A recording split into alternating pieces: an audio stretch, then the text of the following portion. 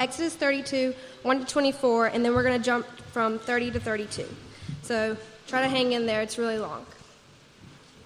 When the people saw that Moses delayed to come down from the mountain, the people gathered themselves together to Aaron and said to him, "Up, make us gods who shall go before us. As for this Moses, the man who brought us up out of the land of Egypt, we do not know what has become of him." So Aaron said to them, "Take off the rings of gold that are in the ears of your wives, your sons, and your daughters, and bring them to me." So all the people took off the rings of gold that were in their ears and brought them to Aaron. And he received the gold from their hand and fashioned it with a graving tool and made a golden calf. And they said, "These are your gods, O Israel, who brought you up out of the land of Egypt." When Aaron saw this, he built an altar before it, and Aaron made proclamation and said, "Tomorrow shall be a feast to the Lord." And they rose up early the next day and offered burnt offerings and brought peace offerings. And the people sat down to eat and drink and rose up to play. And the Lord said to Moses, "Go down, for your people whom you brought up out of the land of Egypt have corrupted themselves. They have turned aside quickly out of the way that I commanded them. They have made for themselves a golden calf, and have worshipped it and sacrificed to it, and said, 'These are your gods, O Israel, who brought you up out of the land of Egypt.' And the Lord said to Moses, 'I have seen this people, and behold, it is a stiff-necked people. Now therefore let me alone, that my wrath may burn hot against them, and I may consume them, in order that I may make a great nation of you.' But Moses implored the Lord his God and said, 'O Lord, why does your wrath burn hot against your people, whom you have brought out of the land of Egypt with great power and with a mighty hand? Why should the Egyptians say, with evil intent did he bring them out, to kill them in the mountains and to consume them from the face of the earth? Turn from your burning anger and relent from this disaster against your people. Remember Abraham, Isaac, and Israel, your servants to whom you swore by your own self and said to them, I will multiply your offspring as the stars of heaven, and all this land that I have promised I will give to your offspring, and they shall inherit it forever.' And the Lord relented from the disaster that he had spoken of bringing on his people. Then Moses turned and went down from the mountain with the 2 tablets of the testimony in his hand, tablets that were written on both sides, on the front and on the back they were written. The tablets were the work of God, and the writing was the writing of God, engraved on the tablets. When Joshua heard the noise of the people as they shouted, he said to Moses, 'There is a noise of war in the camp.' But he said, 'It is not the sound of shouting for victory, or the sound of the cry of defeat, but the sound of singing that I hear.' And as soon as he came near the camp and saw the calf and the dancing, Moses' anger burned hot, and he threw the tablets out of his hands and broke them at the foot of the mountain. He took the calf that they had made and burned it with fire and ground it to powder and scattered it on the water and made the people of Israel drink it.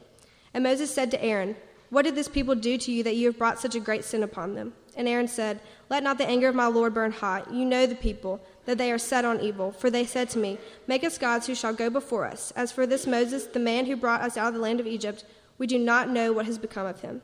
So I said to them, 'Let any who have gold take it off.' So they gave it to me, and I threw it into the fire, and out came this calf. The next day Moses said to the people, 'You have sinned a great sin, and now I will go up to the Lord. Perhaps I can make atonement for your sin.' So Moses returned to the Lord and said, 'Alas, this people has sinned a great sin. They have made it for themselves gods of gold. But now, if you will forgive their sin, but if not, please blot me out of your book that you have written.' This is the word of our Lord." Father, we just come tonight with a heavy heart, just over the accident and the deaths of these students. And we don't understand, but we do know that you're good because you tell us that you're good in your word. And so we cling to that and trust that and long for you to return so that things like this will never happen again. And we pray particularly for the families. Those families are now without sons, and that's very difficult. And I pray that you, through your Spirit, would be near to them right now, that you would surround them with good community, and that they would see that you are a God that knows what it means to suffer, because you suffered for us.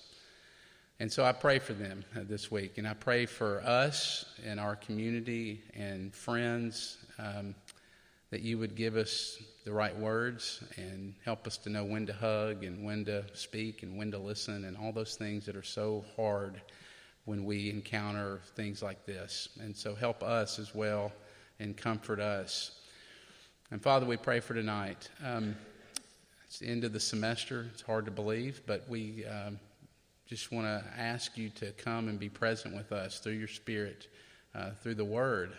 And would you take these words and apply it to our hearts so that we might live differently? Give us ears to hear tonight, hearts to receive, and show us Jesus and show us your incredible grace. In Jesus' name, amen.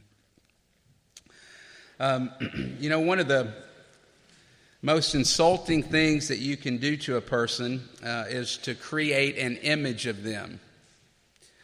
And that's actually what often leads to the breakup in a dating relationship, and really to the divorce in a marriage relationship.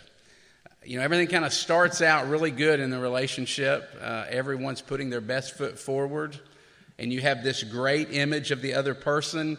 And then the longer you date them and the more that you're around them, the more that image starts to get tarnished, and you start to see a few chinks in the armor.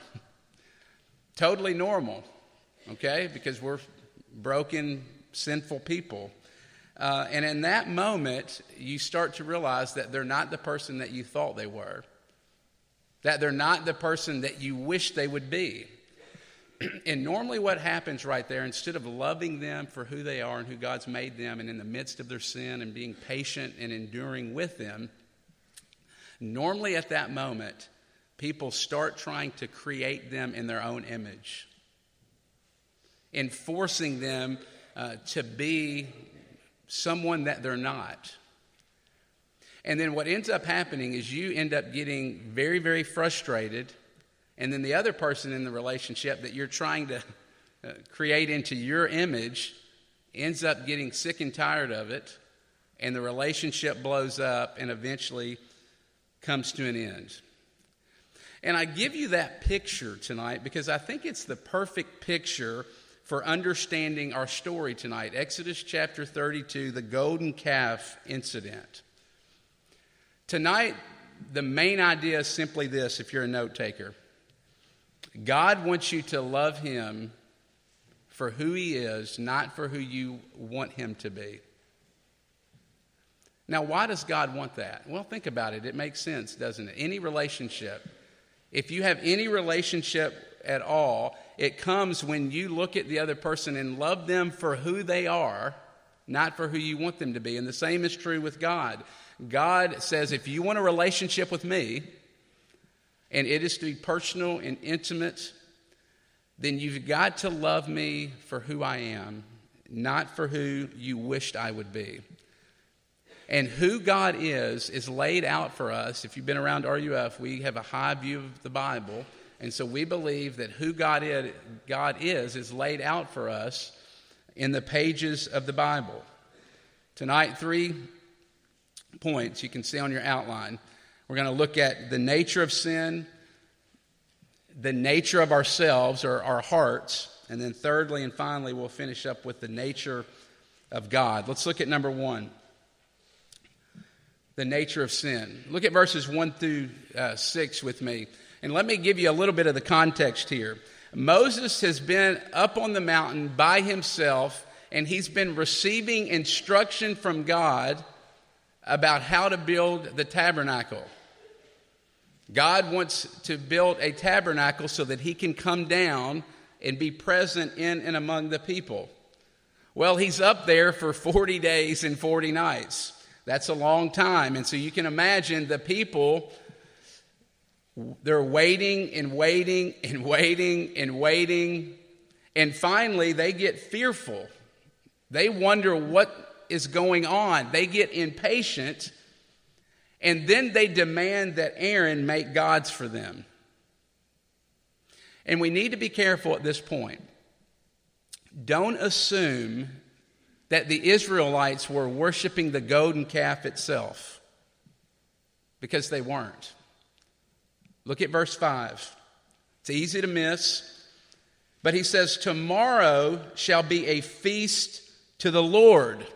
And that is the covenant name, Yahweh, in all caps there. That's the covenant name of God. And so here's what I'm saying. They were not replacing God. They were creating God in their own image. Another way to say it is their sin was worshiping the true God in a false way. And this passage, friends, gives us a great picture of the problem with the human heart. Because this is us. This is exactly what we do. We take the truth that we know about God and we distort it and we make God into our own image. You see, we all have a version of God, don't we? All of us. And to one degree or another, we end up making God into who we want him to be rather than worshiping him for who he truly is. We end up, and in all the editing that we do of God, oftentimes we end up giving him a makeover, and on the other side, he ends up coming out looking a whole lot like us. He ends up coming out looking like a very comfortable Savior. And so here's my question, I think, for this first point that really is demanded from the passage. How have you tamed God? How have you made God into something that he's not? How have you made God tonight far too comfortable? Have you created a God that demands nothing of you? A God that never seeks to push you out of your comfort zone so that you're very comfortable with always being around the people that are just like you, that look like you, that think like you, and believe like you? Have you created a God that just wants you to be happy? Is that your view of God? That God wants me to just simply be happy, and that's all he wants from me? Does the Bible do nothing more than lead you to a boring yawn as you hear about it and read it? Does your severest wrath always go for the people that are in your life, your friends, your roommates, your parents? So in other words, is your wrath saved for other people's sin and never the sin that exists within your own heart? Or maybe you are far more concerned with being in than you are with the condition of your own heart. And if any of those things are true of you, and we could go on, but if you would answer yes to any of those, then friends, you have made God into a comfortable Savior. You have made God into your image. You have tamed him. And God refuses to be tamed. He refuses to be controlled and manipulated and put in your debt. And if you don't believe me, look at how he responds. If you heard Taylor reading the passage, he responds very strongly to what the people are doing here. And here's the thing I want you to see, though. It's not really that. It's why. And the reason why that God refuses to be tamed is because he wants you. He wants a real relationship with you, which means that you have to come to him and worship him for who he is rather than who you want him to be. Because if not, then you don't have a real relationship, just like you don't have a real relationship with the person in your life that's always trying to create you into something you're not. That's not a real relationship. Second point, the nature of our hearts or the nature of ourselves. Look at verses 21 through 24. And so here's where we are. We're admitting that there is no relationship with God unless you deal with God on his own terms, not a projection of him. Well, the reverse is also true. You can't have a relationship with God unless you come to God as the real you. It makes total sense, doesn't it? And we see this every season on The Bachelor. Think about it. The girls are trying to win this hot guy, and it's easy to see looking back at it, but the relationship never works, does it? It never lasts. It never really works out. Why? Because who the girls are behind closed doors, think about it. They're backbiting, they're angry, they're full of insecurity, they're fighting and bickering with one another, and that's not who they are in front of Him. In front of Him, they're having these perfect dates, and they're putting forth a projection of themselves rather than coming as they truly and really are. And you can't keep that up. It just doesn't work over the long haul. And so all of that comes crashing down, and the relationship at some point, and normally we read about it in the tabloids, eventually blows up, doesn't it?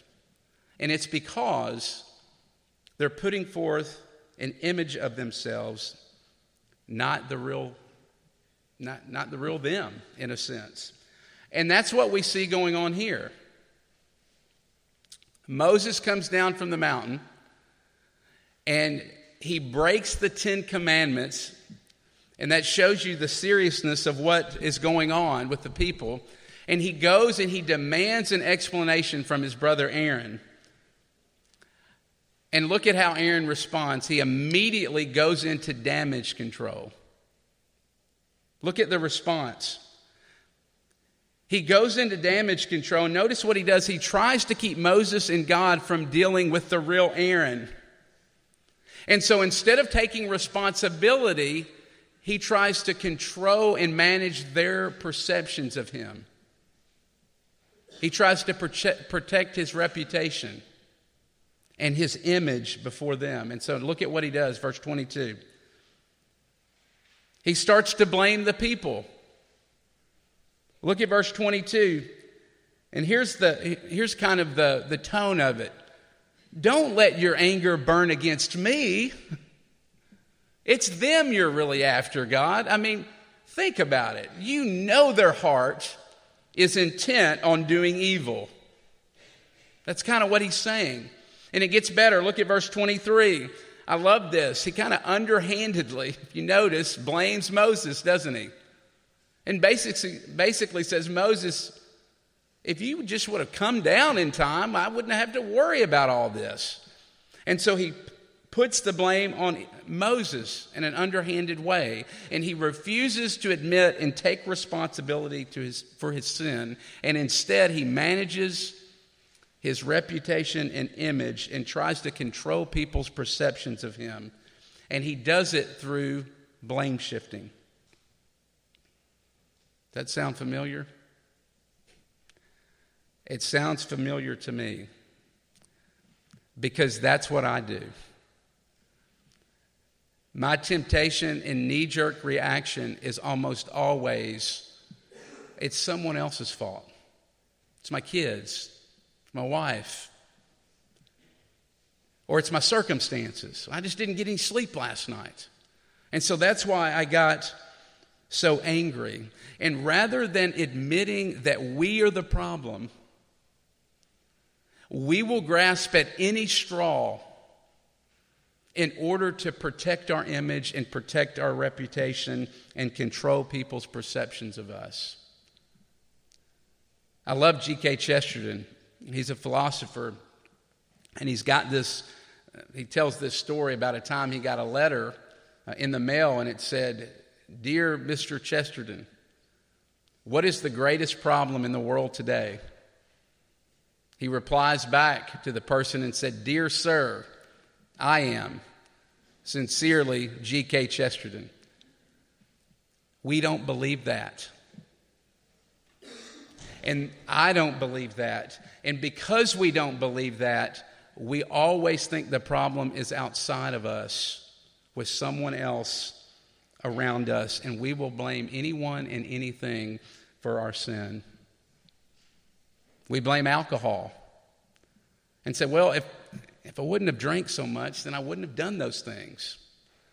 Or we blame our parents and we say, well, I wouldn't have to cheat in school if my parents just didn't put so much pressure on me to get straight A's and to always do, the very best in the class. And we don't stop there. We even blame God, don't we? I mean, think about the ways that we blame God. And maybe we don't say these things out loud, but we say in our hearts, God, it's your fault. I mean, if you would have just answered my prayer, If you would have just shown up, then I wouldn't be in this mess and I wouldn't have these problems. Or we say, God, you made me this way. And because you made me this way, it's your fault. That's why I'm struggling with all these things. See, we blame anything and everything rather than taking responsibility for what is inside our heart. And you know what the book of Exodus shows us? That God wants a relationship with us. And he redeemed and rescued his people so that he could have a real intimate and personal relationship with them. And you know how it happens? It happens when we stop pretending and stop blame shifting, and when we go to God as we really are. It happens when we go to God and say, God, it's all true. And it's worse. And then the question comes, and it's natural, and it's a good question. Okay, Jason, if you're saying I need to be the real me when I come before God in order to have a real and intimate and personal relationship with him, there's no way. You don't know the things I've done. You don't know the places I've been. You don't know who I am. There's no way that I can be the real me and go to the God that we've talked about in the book of Exodus. That will not work. But maybe it will work. That leads us to the third point. The nature of God. Look at verse 10. God says to Moses, pretty strong language here, let me alone that my anger may burn hot against them and I may consume them. And we have a hint here that God is actually wanting Moses to intercede for the people. And that's exactly what happens. Moses comes and he appeals to God on behalf of the people. And here's what I want us to see. And if you've been dozing off, stay with me because this is it, okay? 11 through 13. Don't miss this. Notice what happens here. Notice Moses' appeal has nothing to do with the people. It has nothing to do with their goodness. Moses goes to God, and notice that he doesn't say, God, don't destroy them because they're better than other people or the next group. He doesn't go and say, God, don't destroy them because they've had a bad day and they've had a few rough days. Just be patient with them. What does he do? Look at 11 through 13. He goes and he prays for mercy. And what does he appeal to? He appeals to God's promises and to God's character and to who he is. Because Moses knows that our only hope for forgiveness and to be rescued is found in the character of God himself, not in the character of man. And I don't know about you, but let's all breathe a deep sigh of relief. Because that should be tremendous encouragement for you. For whatever you brought into this room tonight. How can you go to God as you are?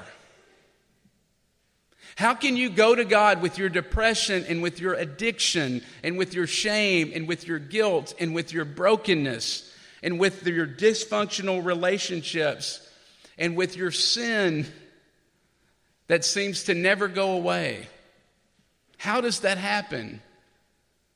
Because who you are has nothing to do with your hope. Let me say it another way. You being made right with God and being in relationship with God, and you got to hear this, has nothing to do with you. And everything to do with God and who he is and his character. In other words, God's grace comes to you not because you're better than other people. God's grace comes to you not because you read your Bible. God's grace comes to you not because you make promises to never do that thing again or because you know good doctrine. God's grace comes to you because of who He is, because of His character. Friends, over and over and over and over this semester, here's what we've seen, okay? Let me just summarize it. God is committed to failures. God's committed to failing people. And I don't know where you are, but isn't that good news? I mean, isn't that exactly what we need to hear tonight? Because I know what some of you are thinking. You're thinking, Jason, wait a minute. How can God be committed to me when I say the things I say to people and about people? How can God be committed to me when I use alcohol the way I use alcohol? How can God be committed to me when I use my sexuality the way I use my sexuality? How can God be committed to me when I use food the way I use food? How can God be committed to me when I medicate the way I medicate? To relieve the pain and to escape what's going on in my world and in my life. You know how He can do it?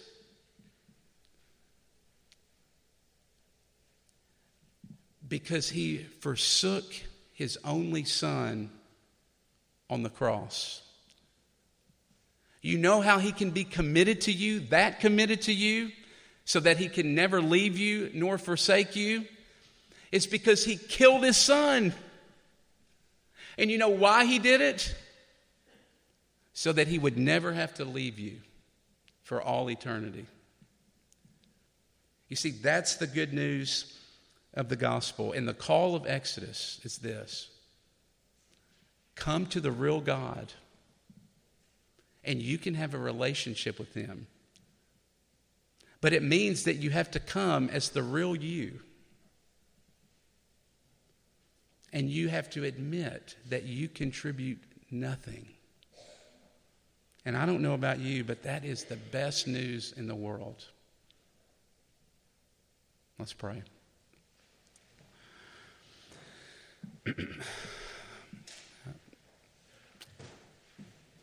Father, thank you that though we are faithless and full of fear, that you remain true and steadfast, and that you remain committed to us. Lord, would you melt our hearts with that so that we would love you more and even worship you now with all of our heart, mind, soul, and strength. In Jesus' name we pray. Amen.